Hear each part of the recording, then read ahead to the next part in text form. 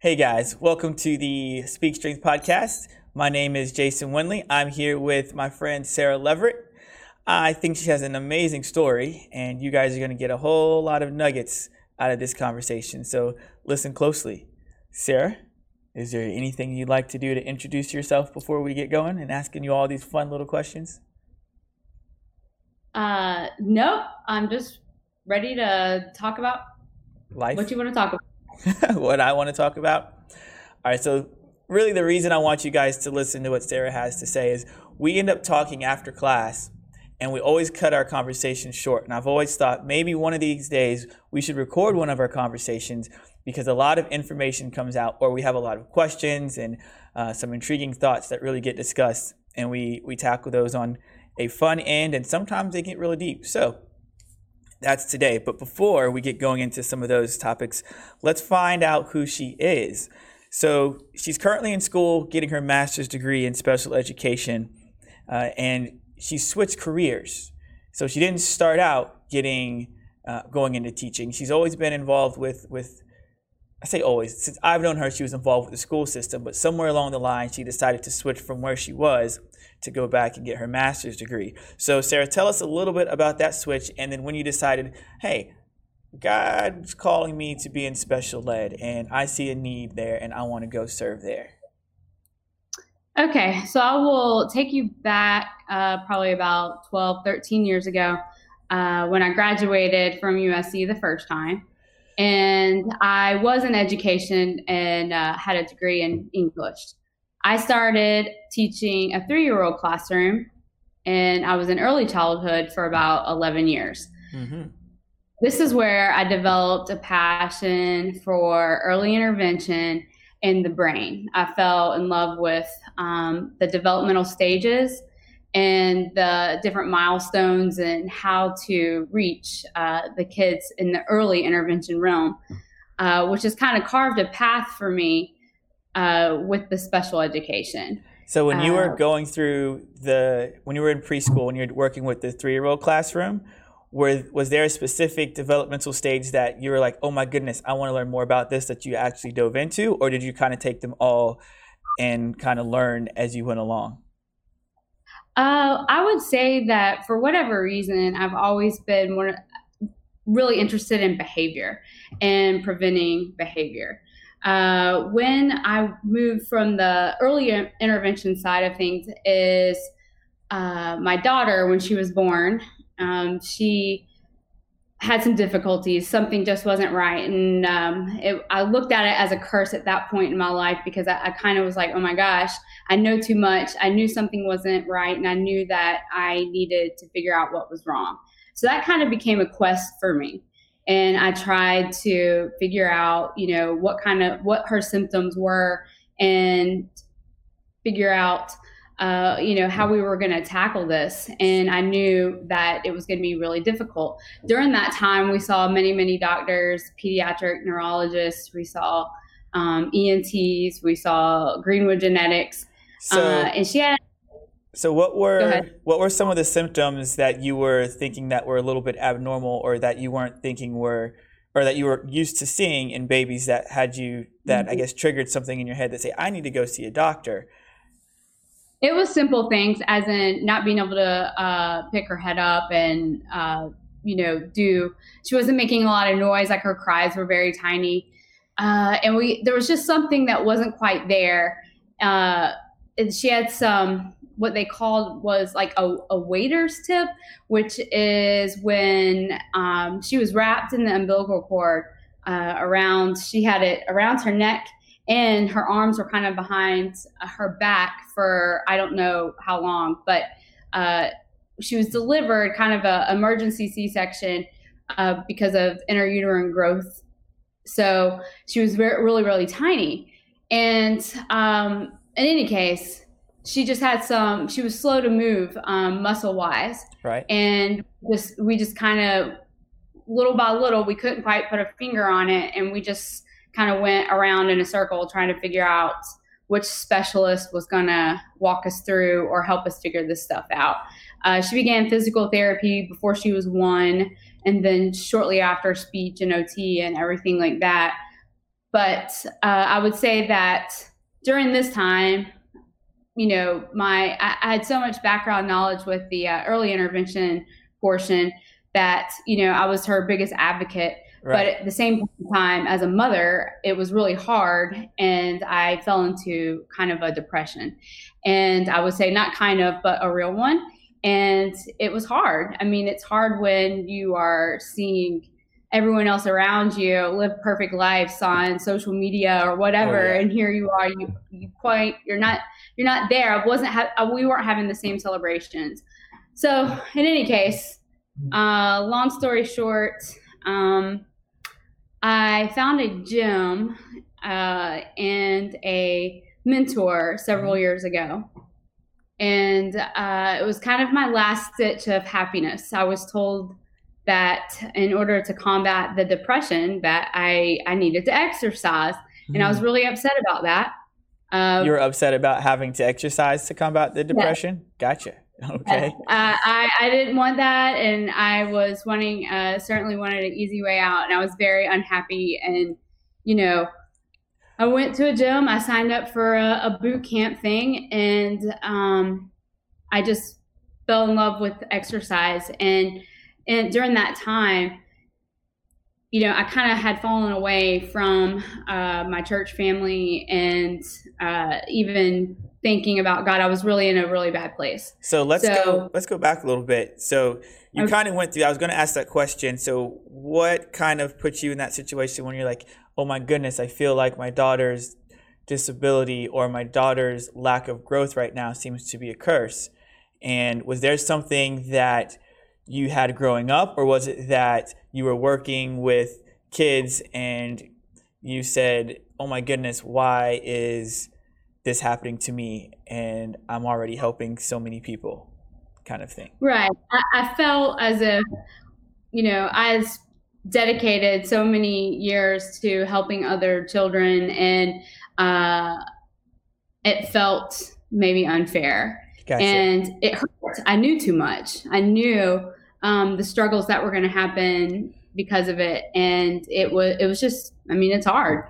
And it was a difficult thing for our family. It made me really stressed out, which, and affected the whole family. Gotcha. So in any case, I think I drifted. I completely drifted away, but I think that was on purpose for sure. Mm-hmm. I think that there's always a time when God seeks you. Right. And he found me.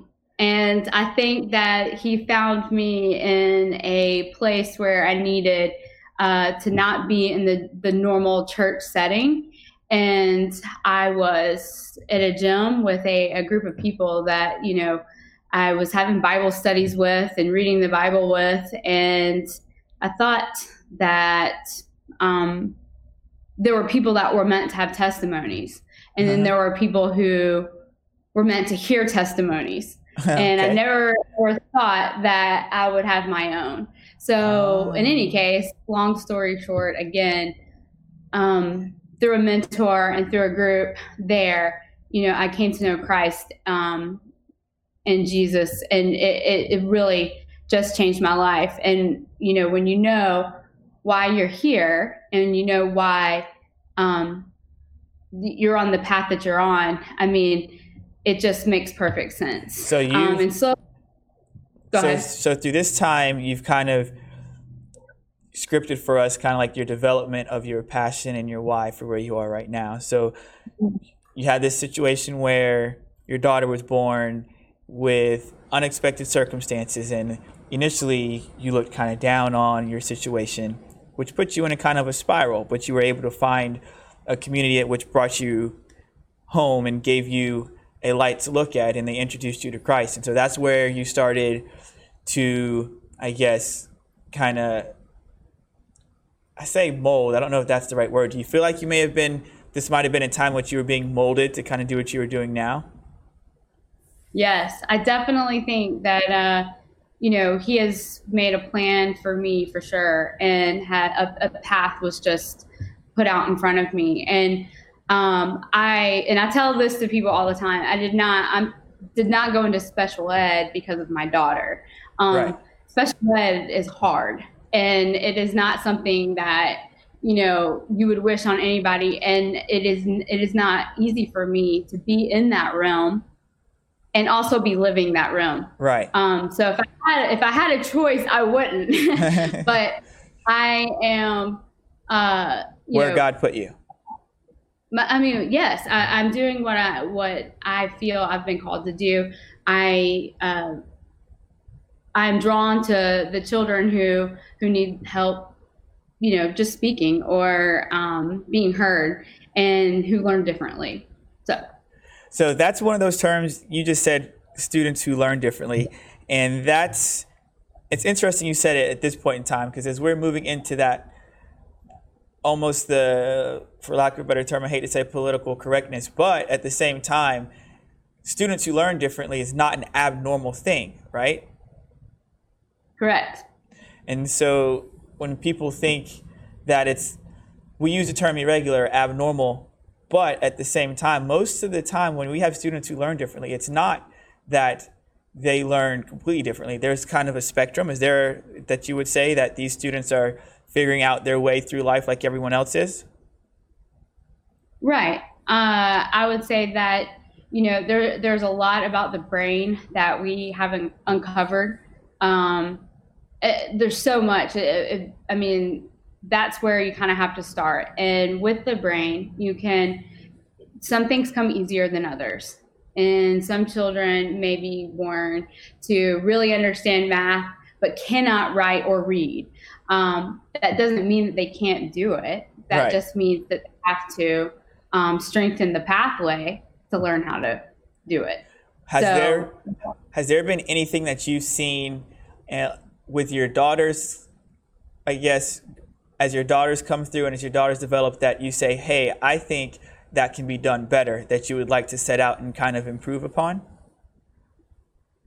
Oh yeah, I mean, she blows my mind every day. She has a team of wonderful people and who have been very influential in her life, and she is an instrument for sure. Mm-hmm. Most certainly my instrument. That she is just a gift from God. I mean, she really is. I can't even put that one into words.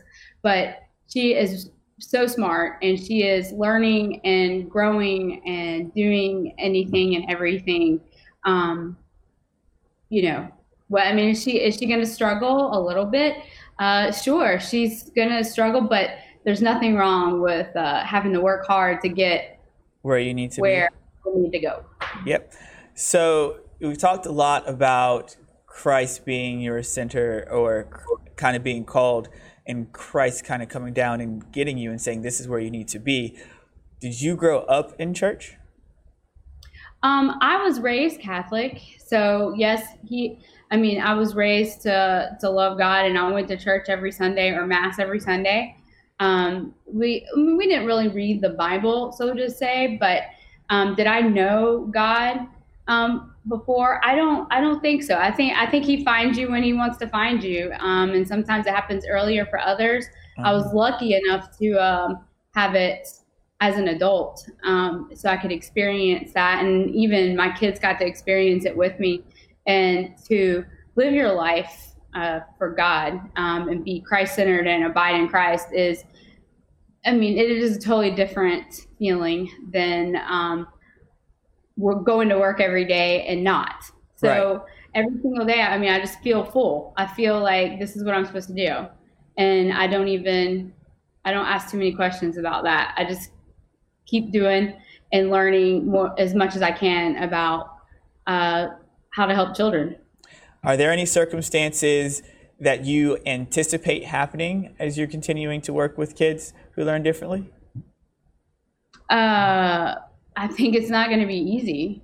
I think that I'm hard on myself, and I will want everything to be resolved, and I want everything to go as planned. I want all my intervention strategies to be perfect, and I know that that's not the case, and I know that, but what I do know is that it is so incredibly important to be a person in a child's life or even an adult's life, Yep. To build that relationship with them. And making that relationship and building a relationship is first and foremost the most important thing that I will spend my time doing, where I'm that person that that student can come to and So feel it may comfortable.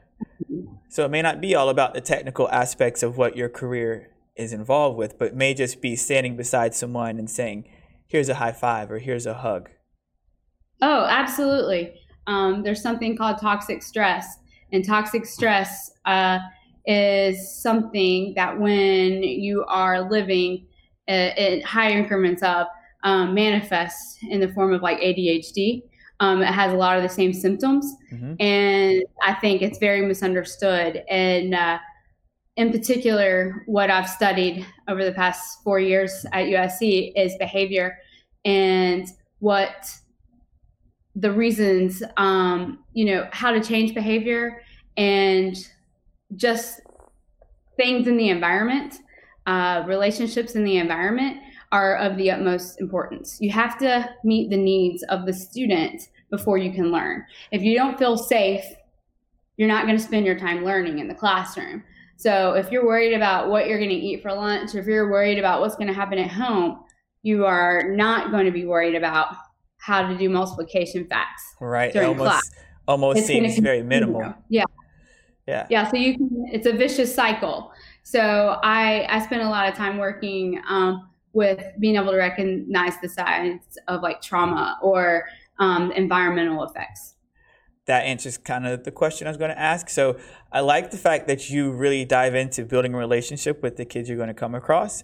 And is there any specific intervention technique that you would like to couple that with, or that you're really going to kind of dive into that you've seen work well so far since you've been in school or since you've worked inside the school? I would just say that be an active listener and spending time to get to know your students. Just 2 minutes of talking about what they're into, not if they did their homework or whatnot, but just find out, learn some traits. What are they doing on the weekend? Right. And what I do find is that the more you spend building that type of a relationship with a student, when it does come time, when they do need you, when it is a stressful scenario, oftentimes they look for you. Right. And that part I can't wait for. I'm super excited about graduating this May. So, and ready to have my own classroom. So one of the things I thought that was really cool, prior to you going into grad school, you were a teacher's assistant, right? But you took on a lot of responsibility. I'll call it personal responsibility to form a relationship with students, even as a teacher's assistant. That's something that you naturally seem to have gravitated towards. Can you tell us a little bit about your time as a teacher's assistant? And I know there's a couple of things that are really cool that you did, including your mindfulness room. Was that a room you did? I thought that was really cool. You remember that? Yeah, of course you do. Yeah. I was all the time just trying new things. I'm about just reaching and building and mentoring, and I had the perfect scenario to do that in. What I did find was coming out of the classroom, my preschool setting as the teacher, and having 12 kids to hug on me every single morning. I took it for granted. Then I got into a big school and I had all of these students, and I didn't have my own classroom. I didn't belong to anyone. And it was a little overwhelming because I felt kind of sad, like, oh my gosh, what am I going to do about this? So I made it my passion and my purpose to build relationships. So I would say that in the morning duty, I was there every single morning before 7:15 and ready to greet the kids when they came in, and then walk them down to breakfast and to the cafeteria for breakfast. And I have so many stories from just that short amount of time in the morning that these kids would look for me in the morning and tell me that they lost a tooth over the weekend, or that they went to, Frankie's Fun Park, or they had a birthday party or whatnot. And it was just it was very fulfilling for me. Oh, that's pretty good.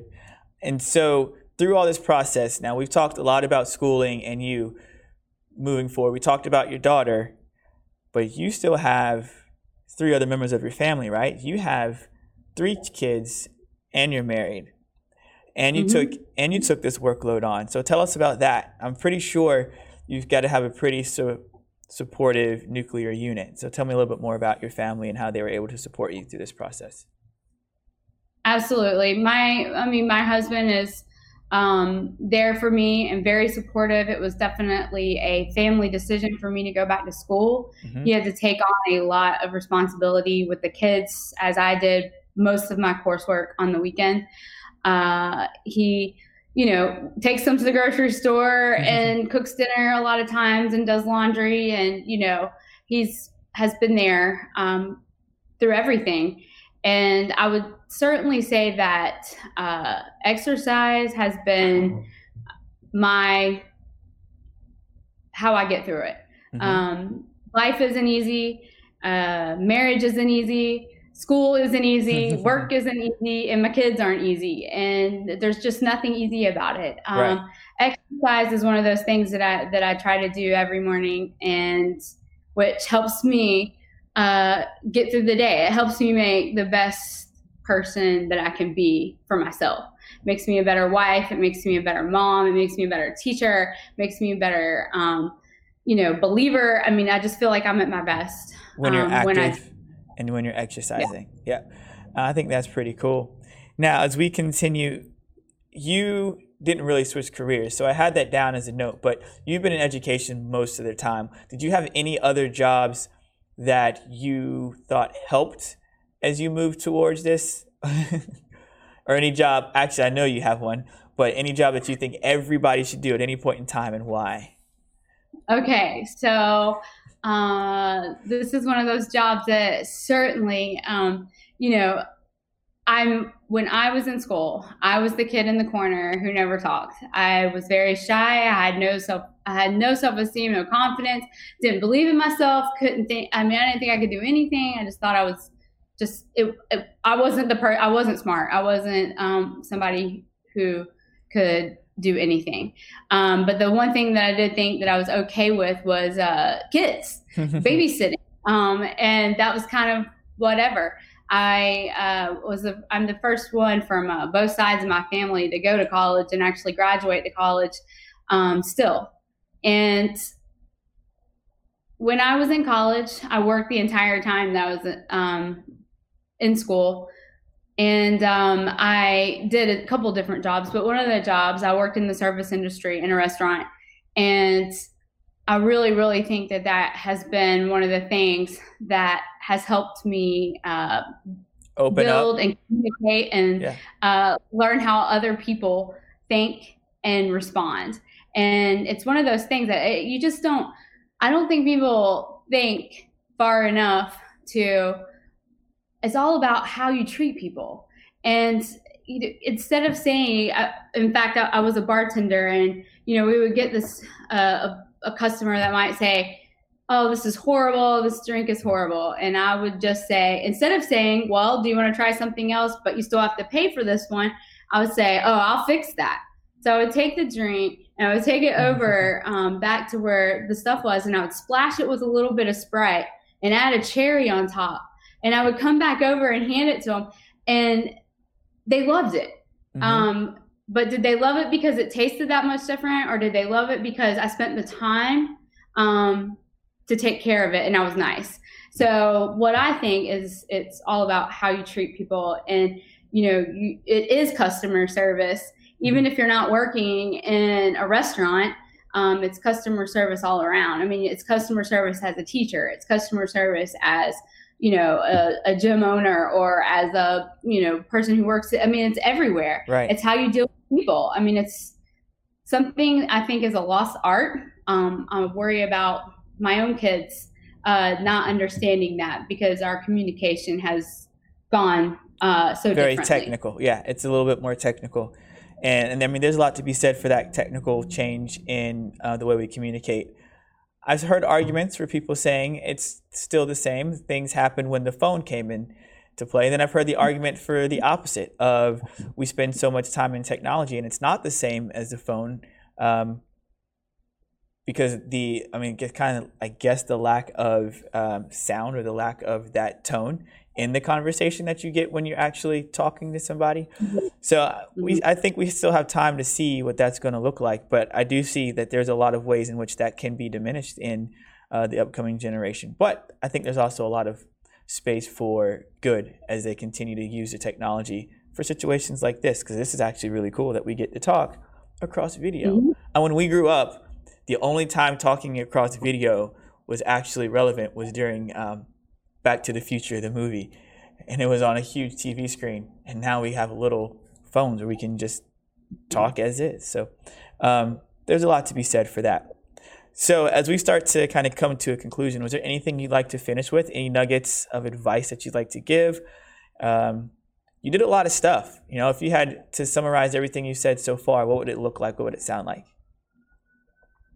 I would just say, spend time following what it is that drives you and what you believe you are doing for Christ. Think about that and think about in your heart if that is what you're living for. And things change when you're working for God versus yourself. And things just start looking differently, and the sky's a little bluer, the air's a little cleaner. I mean, everything is just different. And be okay with the small moments and celebrate the big moments, and take care of yourself for sure, and with exercise and everything else. Cool. That's about it, I think. I mean, I think that's a good way to end. I really appreciate the time you took to come out and talk to us, and I hope you guys out there enjoyed this as well. I thought you gave a lot of good information. She talked about relationships and how important it is for you guys to form relationships with the people before you try to really engage in any other activities with them. You can't really touch someone unless you've figured out what they're doing and where they come from. And I think that actually drove a lot of things from her past to where she is now. And then when she met Christ, it really just tied everything together. She kind of realized where she's going to be. So I hope you guys got a lot out of that story. I thought it was pretty amazing. I still really enjoy talking with her. So you may see her on here again at some point in time. But thanks again for listening to the Speak Strength podcast. You guys have a wonderful day, and we'll catch you next time.